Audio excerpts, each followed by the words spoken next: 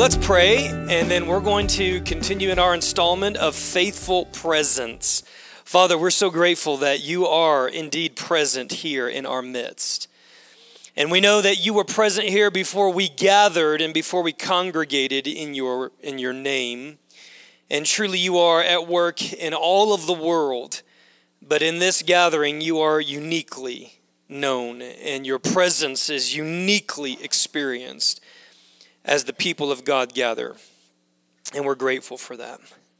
Father, we're thankful that there are songs that we can sing that tell the story, that reveal your nature, that speak of what you've done and what you are doing and what you will always do. Father, we thank you for the covenant of the Eucharist, that your life was blessed and it was broken and it was given, and that we can experience and we can attune ourselves and we can think and pay attention and tend to your presence through that particular discipline. Father, we thank you for the opportunity to give to you through the medium of the tithe and the offering and the giving of alms to the poor. And Father, we thank you for the administration of the Word of God. Lord, I ask that you would anoint this word, the word that you have breathed and inspired into the earth. And Father, I pray that hearts would be pricked, that hearts would be awakened, and that we would be reminded of your goodness and your heart for people. In Jesus' name, amen. Amen. Well, if you are here with us today for the first time, or you just happened to miss last week we began a new series, and we're just simply titling this Faithful Presence. Faithful Presence. And we're titling this series right after a book, and the book is written by a man named David Fitch. And so if you want to travel along with us more closely in this series, I would encourage everyone to jump on Amazon and pick up Faithful Presence. We are going to be taking some of our source material today right out of chapter 2, but most of what we're going to be talking about today is just straight from the Scripture. It's going to be very Scripture heavy today.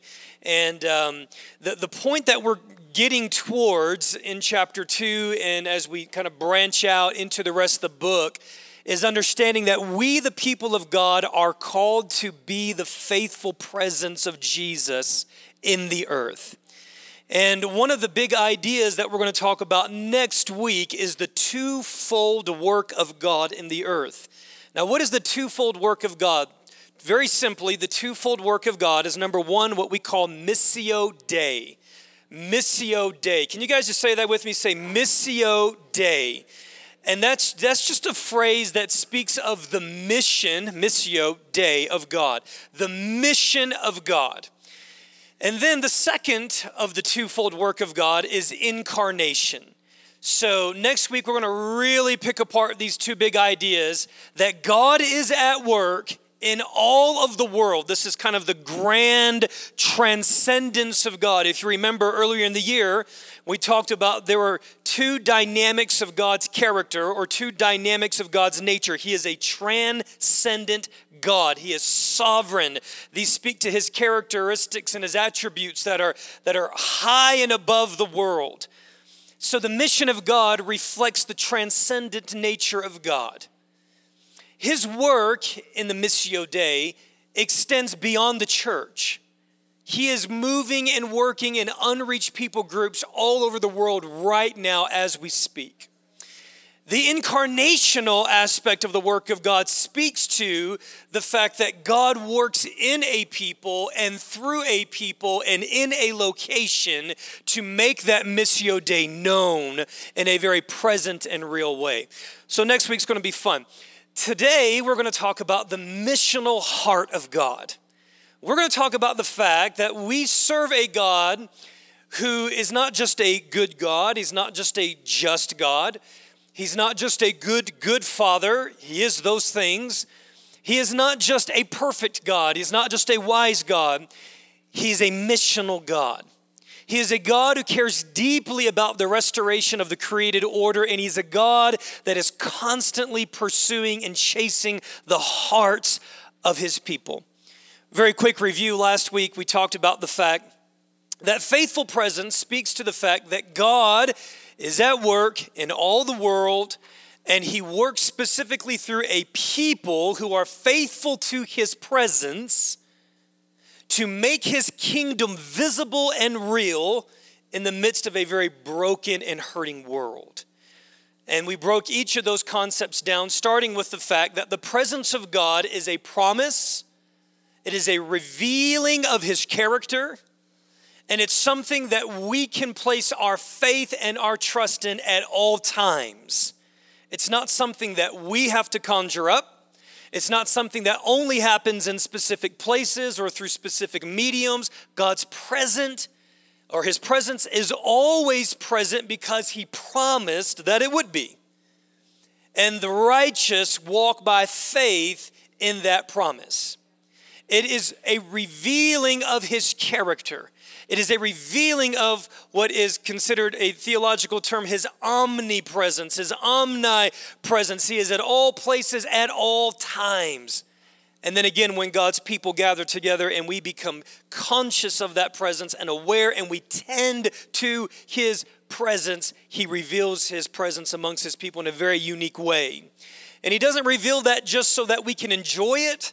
He doesn't reveal his presence just so that we can bask in it or revel in it alone. There is always a missional dimension to the presence of God. I'm going to say that again because I don't want us to miss this. There is a missional dimension to the presence of God. There is a missional dimension. There is a reaching out dimension. There is an evangelistic dimension. There is a I care about this world nature to his presence.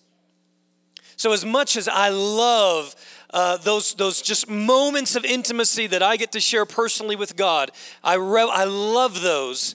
I have to keep in perfect tension and I have to keep in perfect balance that God reveals his heart and his love for me personally, and because it is connected to a greater work of his kingdom that he has always been doing throughout eternity past, and he will continue to do throughout eternity future. He reveals his heart to me so that I can then become a carrier of his heart to the people around me who do not know him. So, a couple of very quick points here. Number one, we're going to talk about the missional heart of God. And another way of phrasing this is the living God is a missionary God. The living God, the God that we serve, the God of our fathers and our forefathers and mothers is a missionary God. The reason why we exist today as a people of faith is because we stand on the shoulders of people who have been faithful throughout centuries to proclaim this message of the gospel of the kingdom. And if we stop becoming, if we refuse to partner with the missionary nature of God, there's a number of things that happen. This faith that has been built for hundreds of years, it ceases. It ceases to exist in its power and its potency. And I remember a man said this one time before. He says, the church is the immune system of the world. The church that has been formed by the gospel, the church that has been formed by the missionary heart of God is the immune system of the world. And so as we look around and we see a world that is in chaos and pain and brokenness and frustration and isolation, as we look and we see this reality of the world around us, the answer is the gospel of the kingdom, formed in the church and expressed and proclaimed through God's people. Now, a verse that many of you are probably very, very familiar with is going to start our time off today. John 3:16. For God so loved the world. The word world there is not just some ambiguous, kind of high-minded, abstract concept. And it's not just referring to people. The word there is cosmos, which means when it says that God so loved the world, it means that he loved the entire created order. He loves the ground. He loves the agriculture. He loves the animals. He cares about marine biology. He cares about the ozone layer. He loves it because it's his, because he created it. And as a part of the world, he loves people. Now, I read this years ago, and I always translated this as God so loves people. I mean, who cares about all that other stuff? It's all going to burn up and go away anyway, right? Well, we learn no, that's not right. So included in this created order is people. God so loved the world. Now watch what he does. It says that he sent his one and only son. And NIV says gave. The implication there, and we're going to talk about this here in a few minutes, is that God in his missionary nature sends and works through people to continue to express and reveal his love to the world. So God so loved the world that he gave his only son, that whosoever would believe in him would not perish. Let's talk here for a few minutes, because if we say that God's a missionary God, in other words, that he is on a mission, that he has an assignment, that he has objectives that need to be fulfilled, that he wants to rescue people from the reality of distance from him and death and destruction, we got to explore that a little bit. So let's take a look at a few verses that might be very commonplace to a lot of you guys to explain why God is such a missional God. John chapter 3, verse 19 through 21.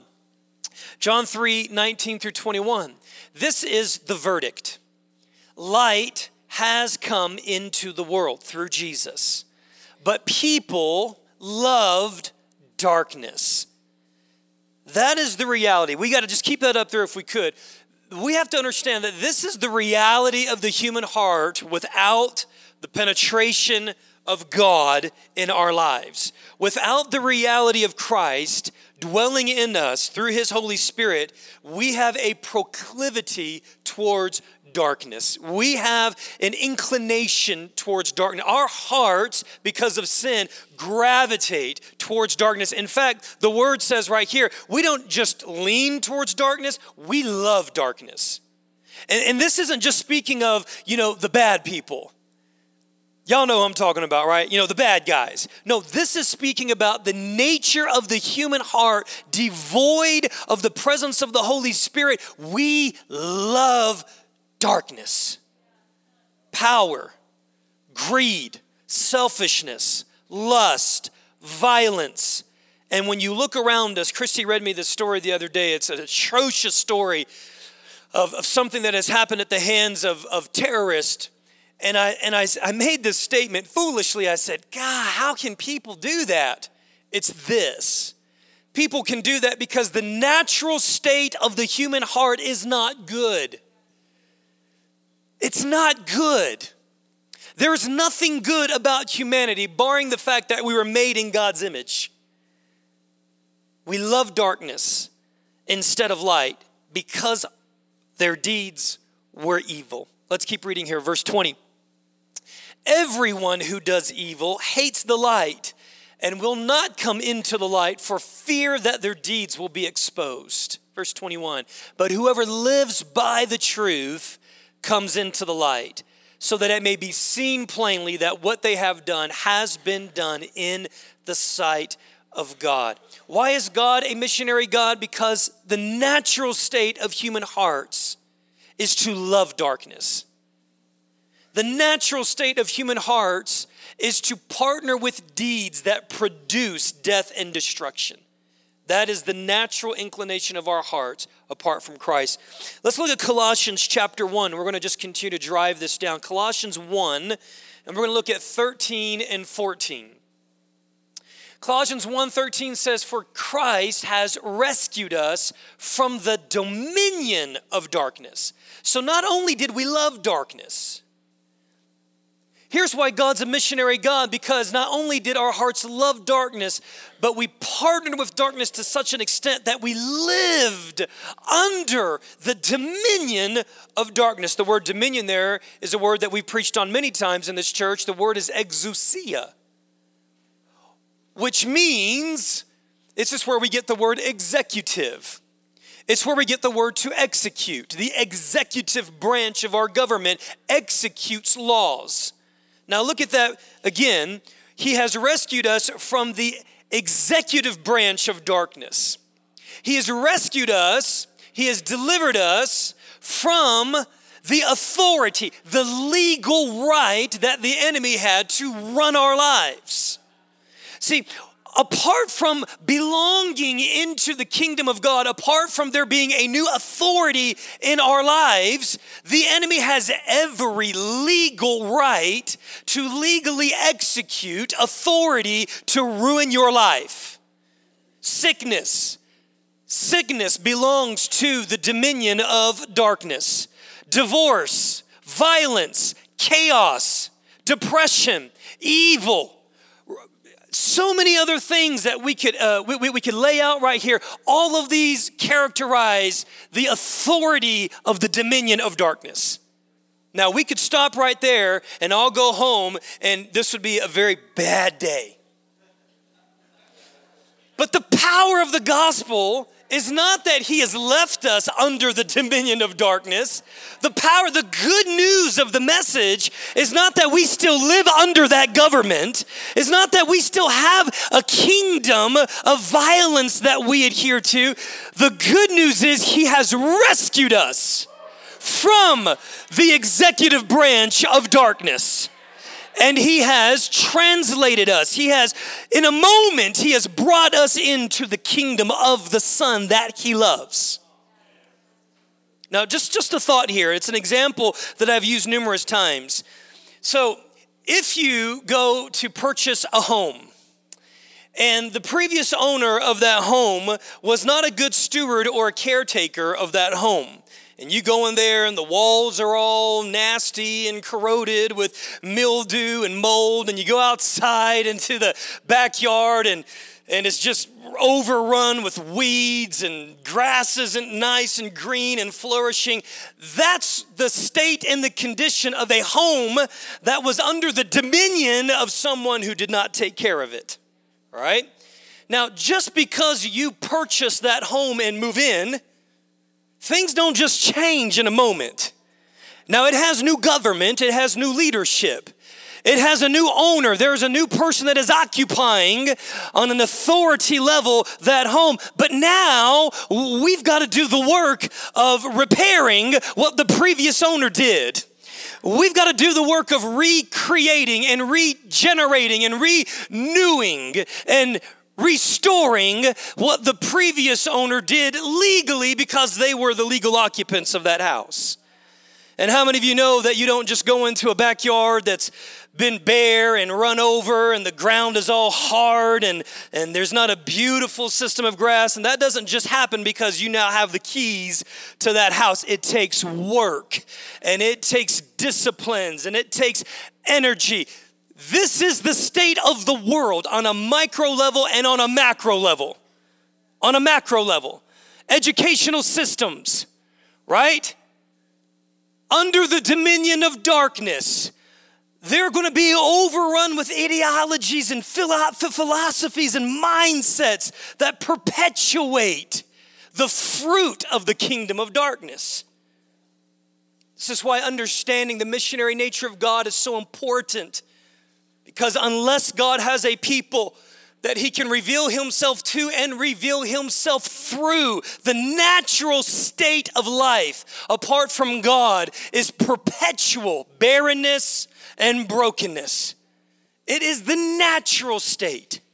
A.W. Tozer says it like this: the wilderness's job is to produce weeds.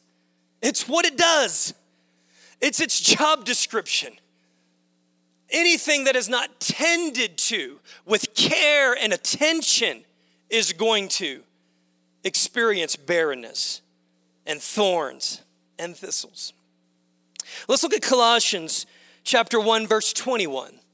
So number one, we loved darkness. Number two, we were under the dominion of darkness. But look at Colossians chapter 1, verse 21. It says, once you were alienated from God. So even though his presence was in the world, even though his presence, because he owns the world, was present when we were alienated from God. We were not experiencing or enjoying or receiving or being transformed or changed by his unique presence in a personal or powerful way. We weren't doing it because we were alienated. We were distant. We were separated. And this is what it says. Not only were we alienated, we were enemies. We were enemies. Do you know what an enemy is? And an enemy is someone who has chosen to oppose you.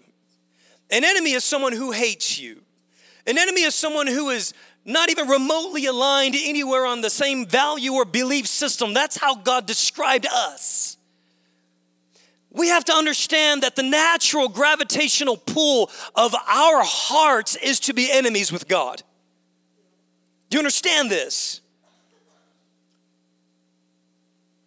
Without the governing presence and the power of the Holy Spirit, the natural gravitational pull of our hearts and this world previously ruled by the prince of the power of darkness is to be enemies with God. To strongly, diametrically oppose the will and the work and the wisdom of God in the earth. We really should not marvel. We should marvel when we see things that are happening institutionally, nationally, racially, sexually. We shouldn't marvel. That is the fruit of a people who oppose God and who live under the dominion of darkness. Let's read the next verse here. Once you were alienated from God. And let's just keep those verses up there if we could. I'm going to reference those back and forth. Colossians chapter 1, verse 21. In your minds because of your evil behavior. Let's look at the next verse, 22. Therefore, just as Colossians 1:22. Colossians 1:22. But now he has reconciled you by Christ's physical body through death to present you holy in his sight. Now, we can't miss this contrast because we were enemies with God. Enemies. And now we have been presented as holy, free from blemish, free from accusation because of the powerful work of Christ, the fruit of a missionary God. Let's continue here if we would. Romans chapter 5, verse 12. We're going to read a handful of verses here in Romans 5. Romans 5:12 says, therefore, just as sin entered the world through one man and death through sin, and in this way death came to all people because all have sinned. And we can't miss this. And we find this historically in the book of Genesis chapter 3 when Adam chose. He chose to legally trespass. He chose to switch sides, to switch allegiances, to switch loyalties. He chose to defect from the kingdom of God. He chose to pursue another master. Under deception, nonetheless, he chose another master. And this is what Romans 5 is speaking of. Essentially, he's saying because of that one violation, death now has entered into the bloodstream of all humanity. The virus of sin has entered into the hard drive of the heart of all humanity. Romans 3:10 says it like this, that all have sinned, that there is none righteous, none, not even one, the emphatic statement. For all have sinned, and all of us have fallen short of the standard of God, the glory of God. Look right here at Romans 5:17.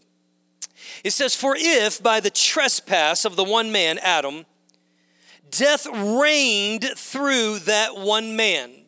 Now we gotta catch this. From the moment that Adam chose to disobey God, death entered into humanity, and it says that death reigned. Death reigned.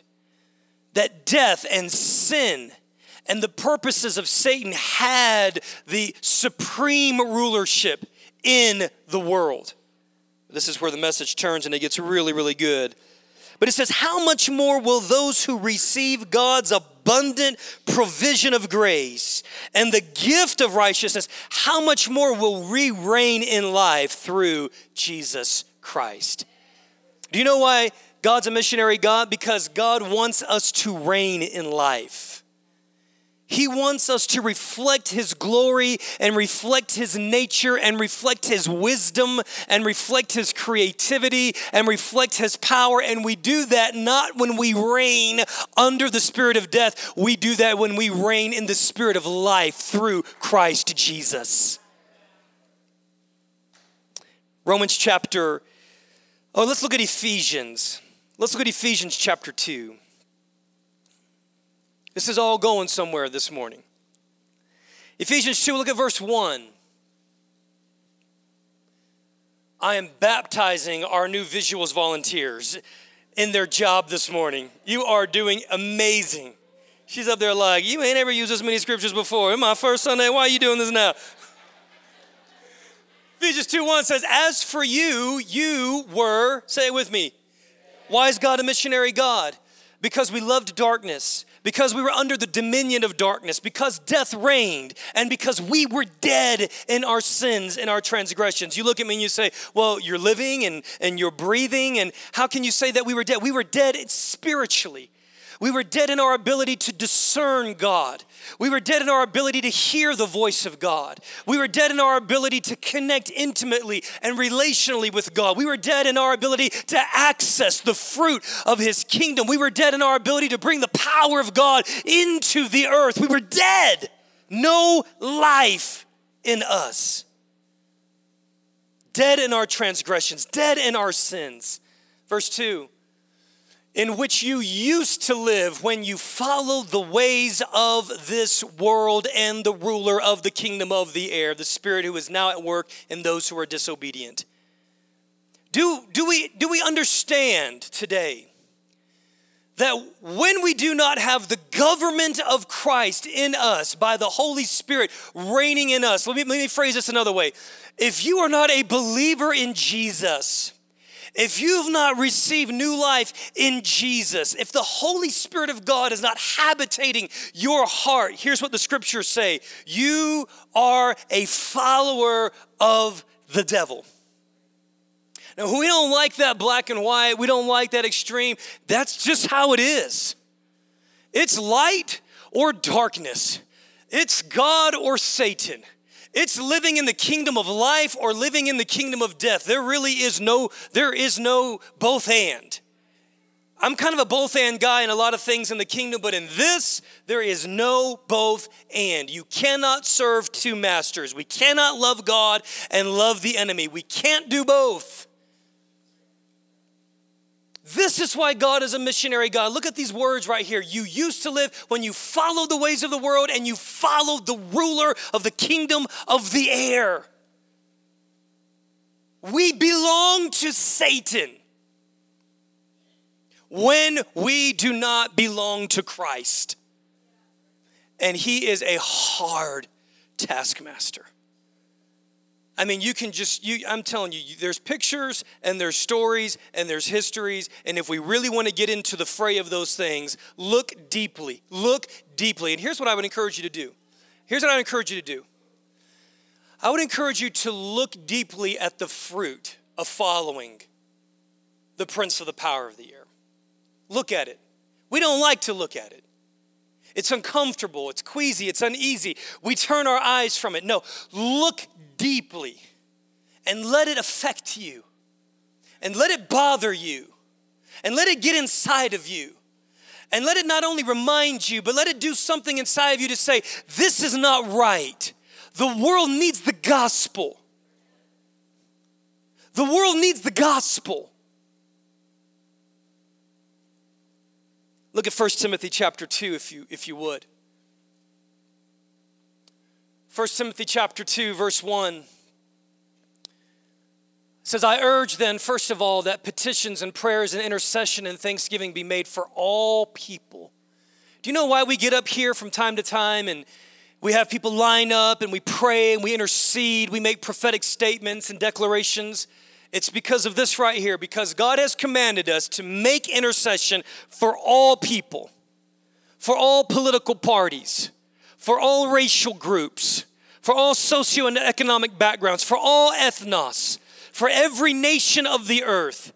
He's saying, make intercession for all of them. Let's look at the next verse. For kings and for all of those who are in authority. Yes, we should pray for President Trump, but we should have been praying for President Obama.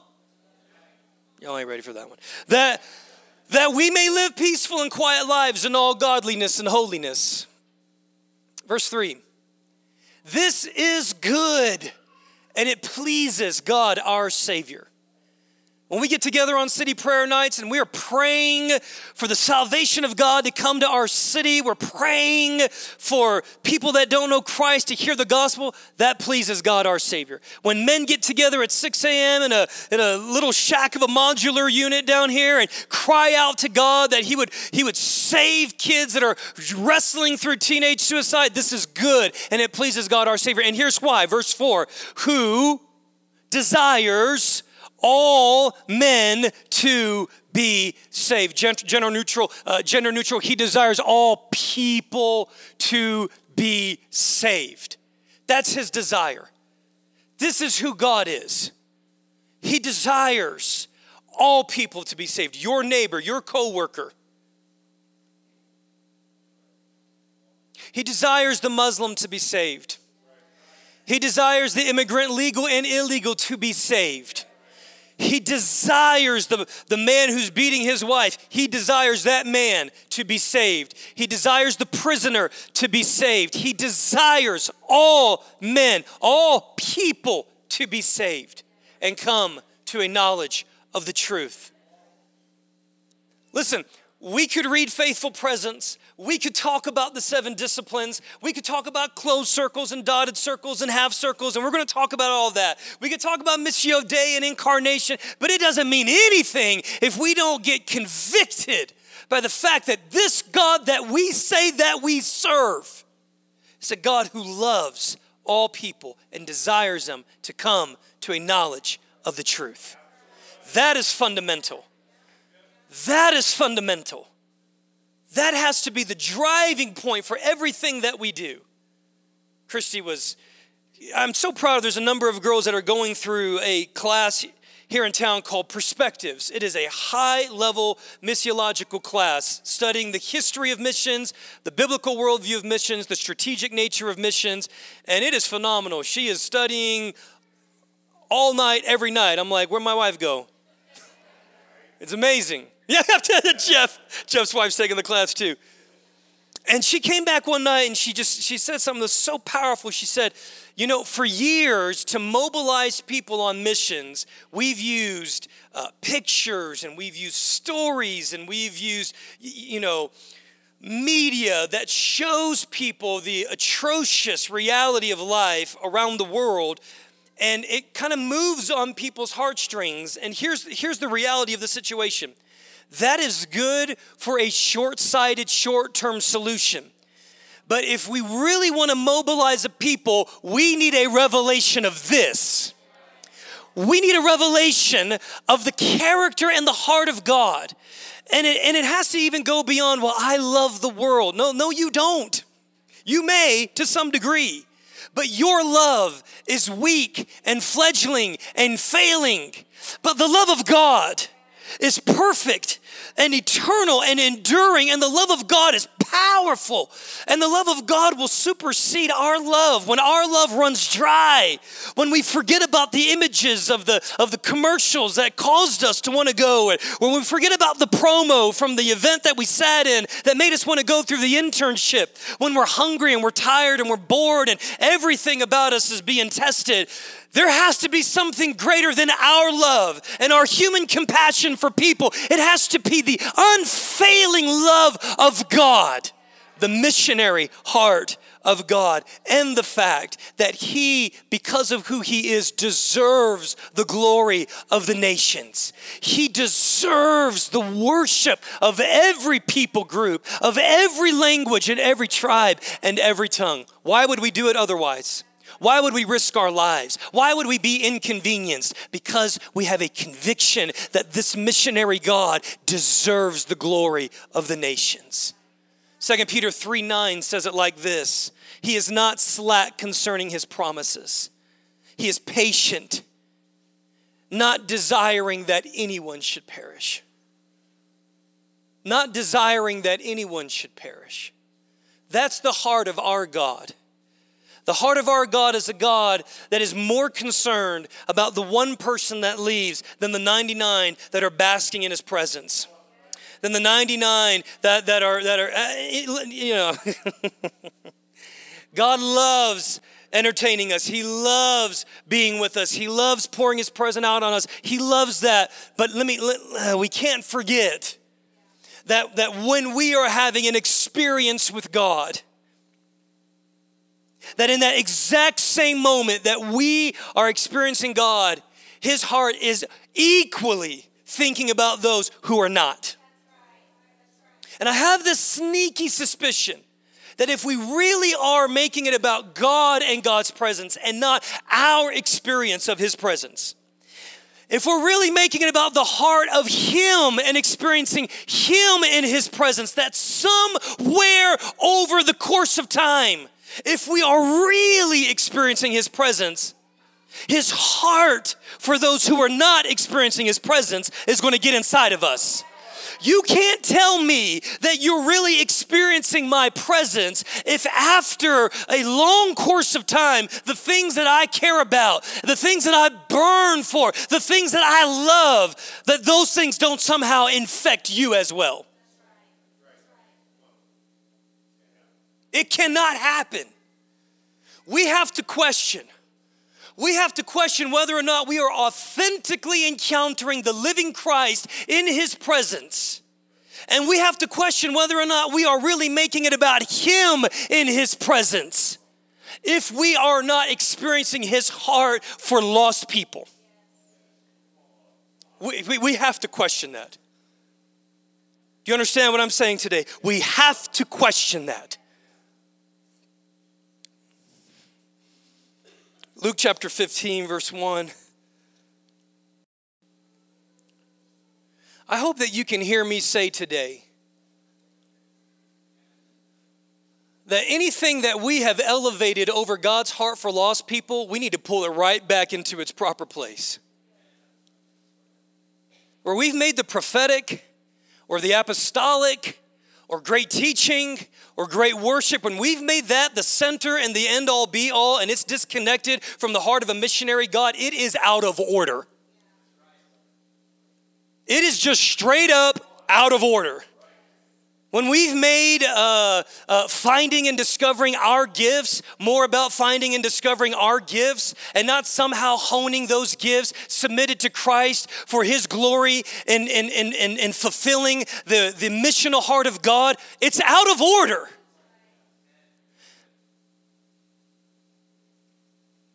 Everything that we're doing and everything that we're about should somehow be connecting us to more passionately and effectively connecting the missionary heart of God to people that don't know him.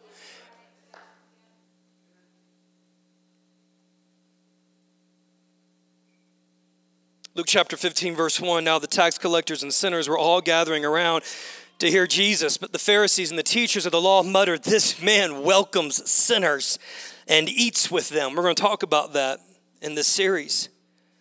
And Jesus told them this parable, suppose one of you has 100 sheep and loses one of them. Does he not leave the 99 in the open country and go after the lost sheep until he finds it? Until he finds it. Until he finds it. And then he calls his friends and his neighbors together and he says, rejoice with me. I have found my lost sheep. I think God is thrilled when we come into certain gifts and we come into certain elements of Christianity. I think he's thrilled. I really do. Just because as a father, when I see my children discover certain things about who they're created to be and the uniqueness, it blesses me. I'm thrilled. But we don't really have many other case studies that reveal that God is rejoicing. In the entirety of scriptures, like he rejoices when people who do not know him come to know him.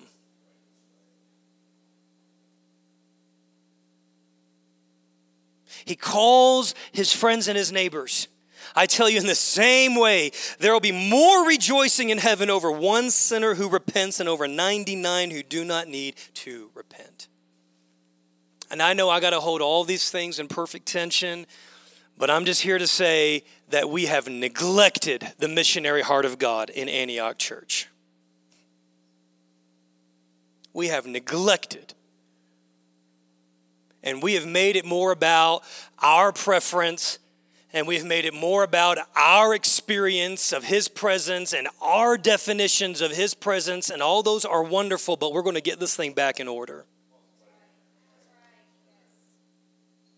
And it don't mean that I'm just going to be preaching these fiery evangelistic messages all throughout the year, but we've got to pull this back into order, guys. It ain't all about you. And it ain't all about me. And it ain't all about us. It is about the missionary heart of God, reclaiming and proclaiming his heart and his life and his freedom to a broken and a dark world that does not know him, currently living under the government, living under the tyranny, living under the dictatorship of the devil. So, here's a couple of thoughts for us to consider.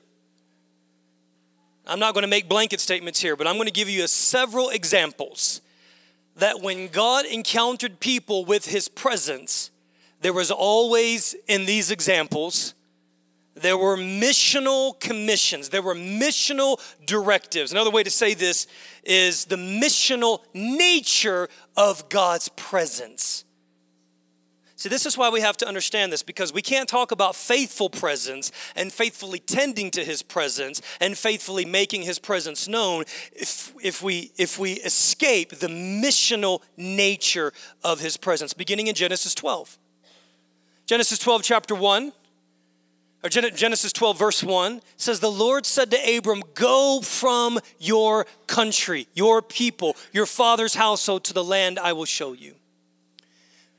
And I will make you, Abram, into a great nation. Now we stop there.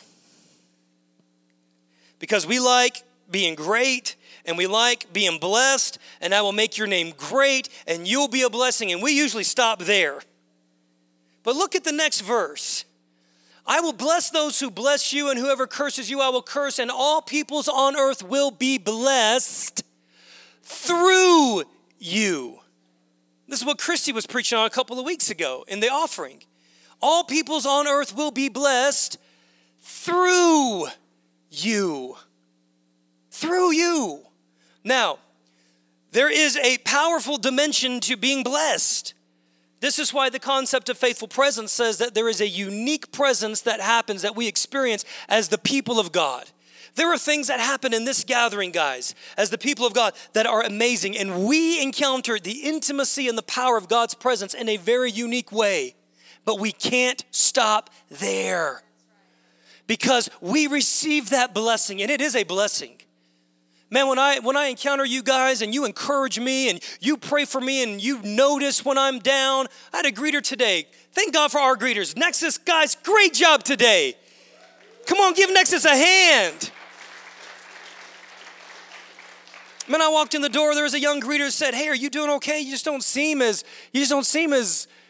outgoing or as upbeat as you usually are. I was like, wow, that's amazing.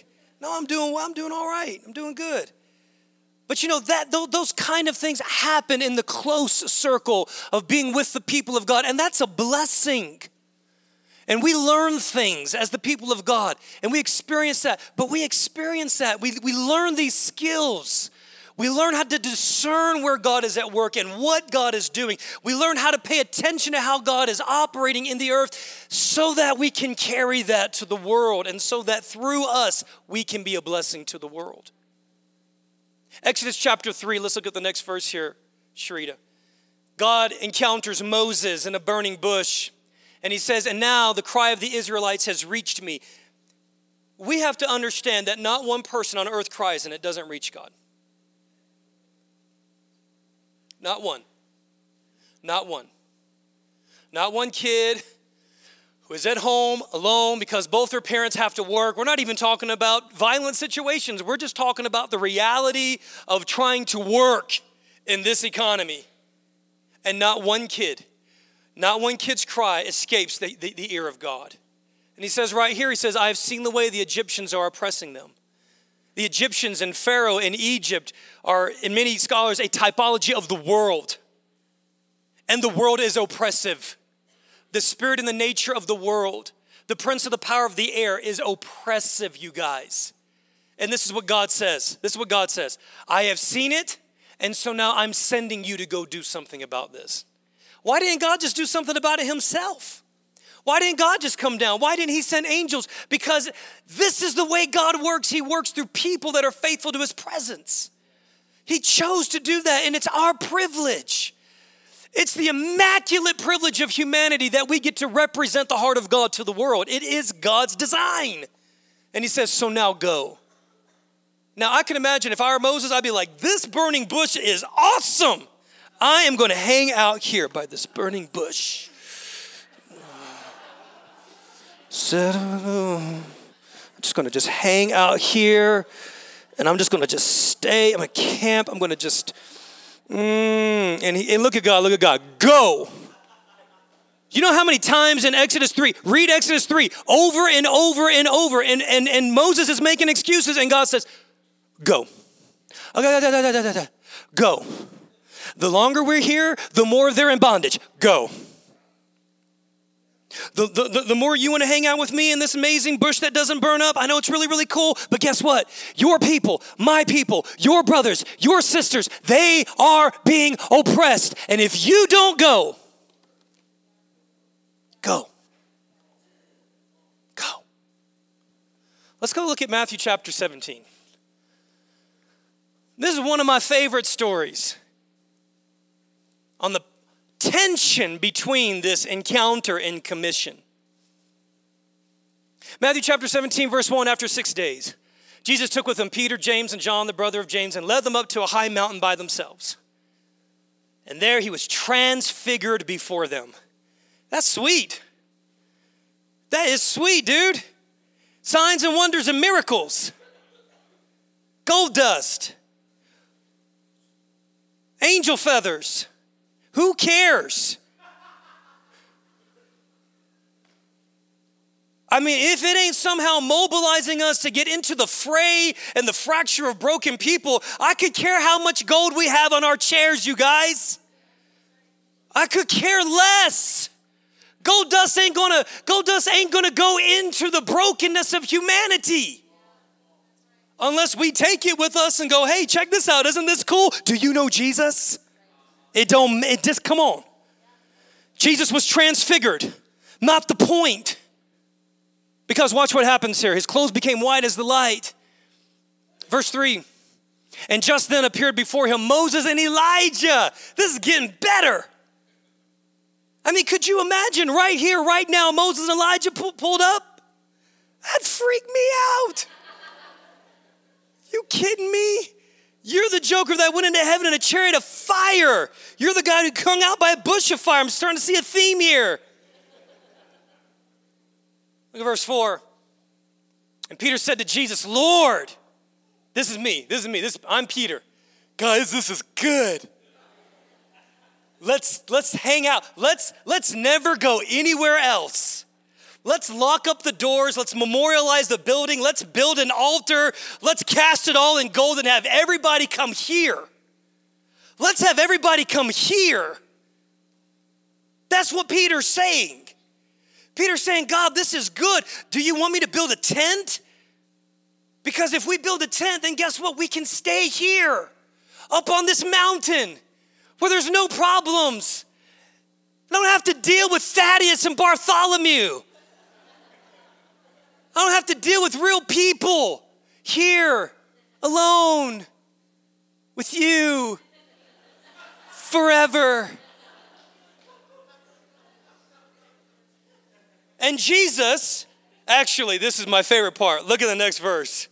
And while he was still speaking, now I'm a big stickler on don't interrupt people, but if God, If God interrupts me, he can interrupt me anytime. I swore in my mind, because I have preached this way so many times, I looked through all 3 accounts of the Gospels and I was like, I could have swore God told him to shut up. And I couldn't find it. That was always my insertion. So I'm going to say this one more time. God says to Peter, shut up. That's essentially, let me just keep reading. He goes, while he was still speaking, a bright cloud covered them, and a voice from the cloud says, this is my son whom I love, with whom I'm well pleased. Listen to him. I think I kind of like the shut up insertion. I think it kind of just, quiet, listen. And here's what we find.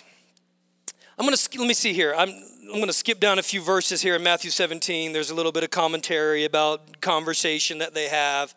And if we'll pick up chapter 17 in verse 14.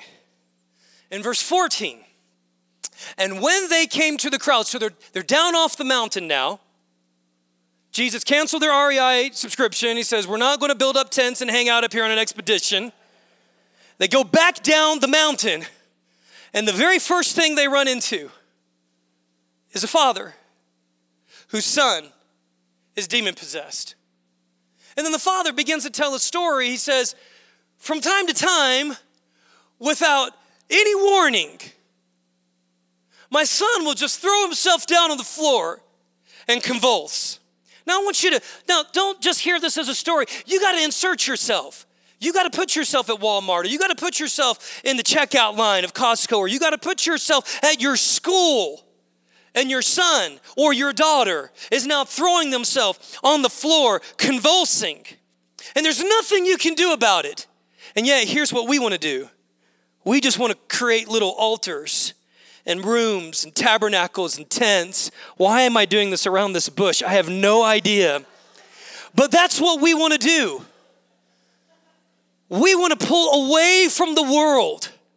We want to pull away from the world so that we can just hang in God's presence. And I'm not saying being in God's presence is wrong. Please do not misquote me on that. But the purpose of saturating ourselves in God's presence, one of many, is to get his heart and to get his vision and to get his missional commissioning that says, guys, we got to go back down to the mountain because you don't know this, but I know this, but there's a father down there who is pouring out his heart for his child.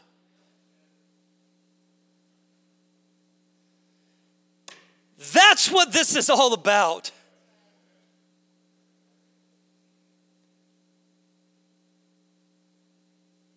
I gotta close this thing up. Let's just go to John chapter 20. Every one of these encounters. Man, you remember when we talked about Paul and Paul encountered Jesus on the road? Jesus blinded him by the brilliance of his presence. You know the very next thing that Jesus does? Jesus sends him into the town so that he can receive his commissioning orders. John chapter 20. On the evening of that first day of the week when the disciples were together with the doors locked for fear of the Jewish leaders, Jesus came and he stood among them. Sign, wonder, miracle. This is amazing. The resurrected Christ is now standing in literal form in our midst. You better believe I don't want to go nowhere. This is what Jesus says. Peace be with you. And after he said this, he showed them his hands and his side. The disciples were overjoyed, and rightly so. Please don't hear that I'm diminishing that. Rightly so. I would be so full of joy if Jesus were standing right here in our midst. And this is what Jesus says. Guys, let's just hang out here forever. I got a great playlist. And it's all about me. And it's all about how much you love me. And it's going to be amazing. And I know I'm poking fun, but listen, here's my heart. Here's what Jesus says. Peace be with you as the Father has sent me.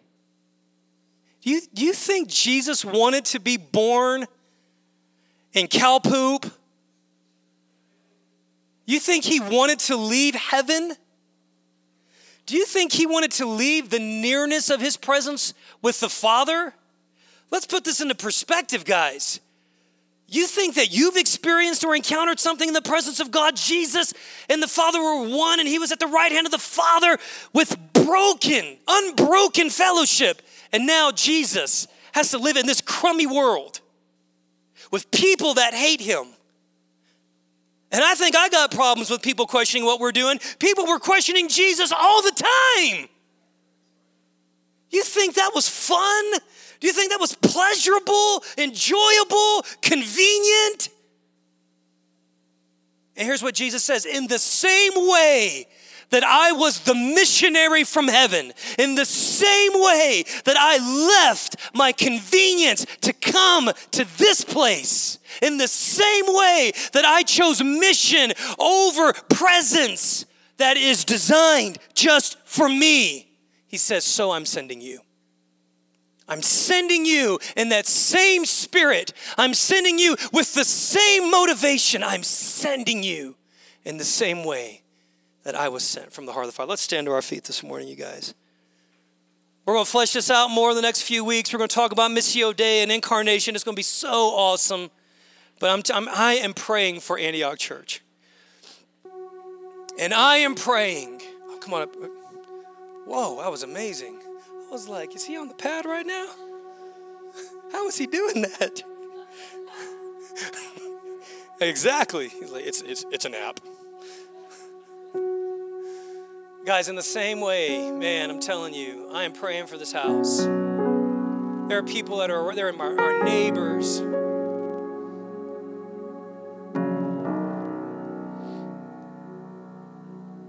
People that we see on a daily basis. We don't even know what their stories are like. They need the missionary God and they need the missionary gospel. They need to get out from under the dictatorship of the devil.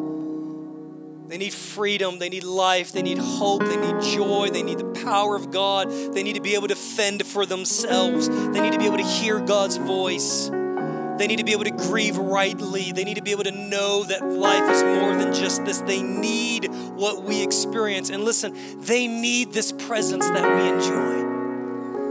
I love the presence of God. I love the presence of God so much, you guys. Don't ever think that I don't love the presence of Jesus. But I want to be gripped with his heart to bring his presence to a people that have never, ever tasted and experienced the joy and the fullness of his presence. And so today, God, Lord, we pray for the lost around us. Pray for every single mom. We pray for every child that doesn't have a two-parent family. Pray for our co-workers, our neighbors. We pray for our friends. We pray for our enemies. Pray for the military base. We pray for the high school students considering and contemplating entering their lives, God. We pray today that the presence of God in the earth through the church would saturate our city, would fill our classrooms and our locker rooms and our hallways. Oh, Spirit of the living God, would you breathe afresh on the Church of Jesus in Colorado Springs? Breathe afresh on Vanguard and Pulpit Rock and Cragmore Reformed and New Life downtown. Breathe afresh on Mountain Springs. Breathe afresh, God. Breathe afresh, God, on Red Rocks. Breathe afresh on the Church of God in our city. God, you said, ask the Lord of the harvest that he would send workers and laborers into the harvest field. And can we just lift up our hands and say, I will be a worker. I will be a laborer. I will be someone who goes into the world. I will tend the garden of the influence that you have given to me. Jesus, I pray, make this more than just emotion. Make it more than a series. Make it more than a sensation. Make it more than hype. Make it more than a feeling. Make it more than an opinion. Make it a revelation and make it a reality in our lives. Baptize us in the missionary heart of our God. Baptize us in the missionary heart of our God. Baptize us as a people. God, I pray today that you would transform our very passions, our awarenesses. God, let us not love a Super Bowl more than we love bringing your presence to the lost. Let us leverage every opportunity at our disposal to come close and to come near. Let us push past our conveniences and our preferences and our pleasures. God, let us be aware. Oh God, let us tend to your presence and tend to the presence of others in every coffee shop, in every grocery store, those that stand on street corners. God, I'm asking you today that you would work a missionary spirit into our hearts for the glory of your name. Antioch, I bless you today. I love you. Love who we're becoming. Love what God is doing.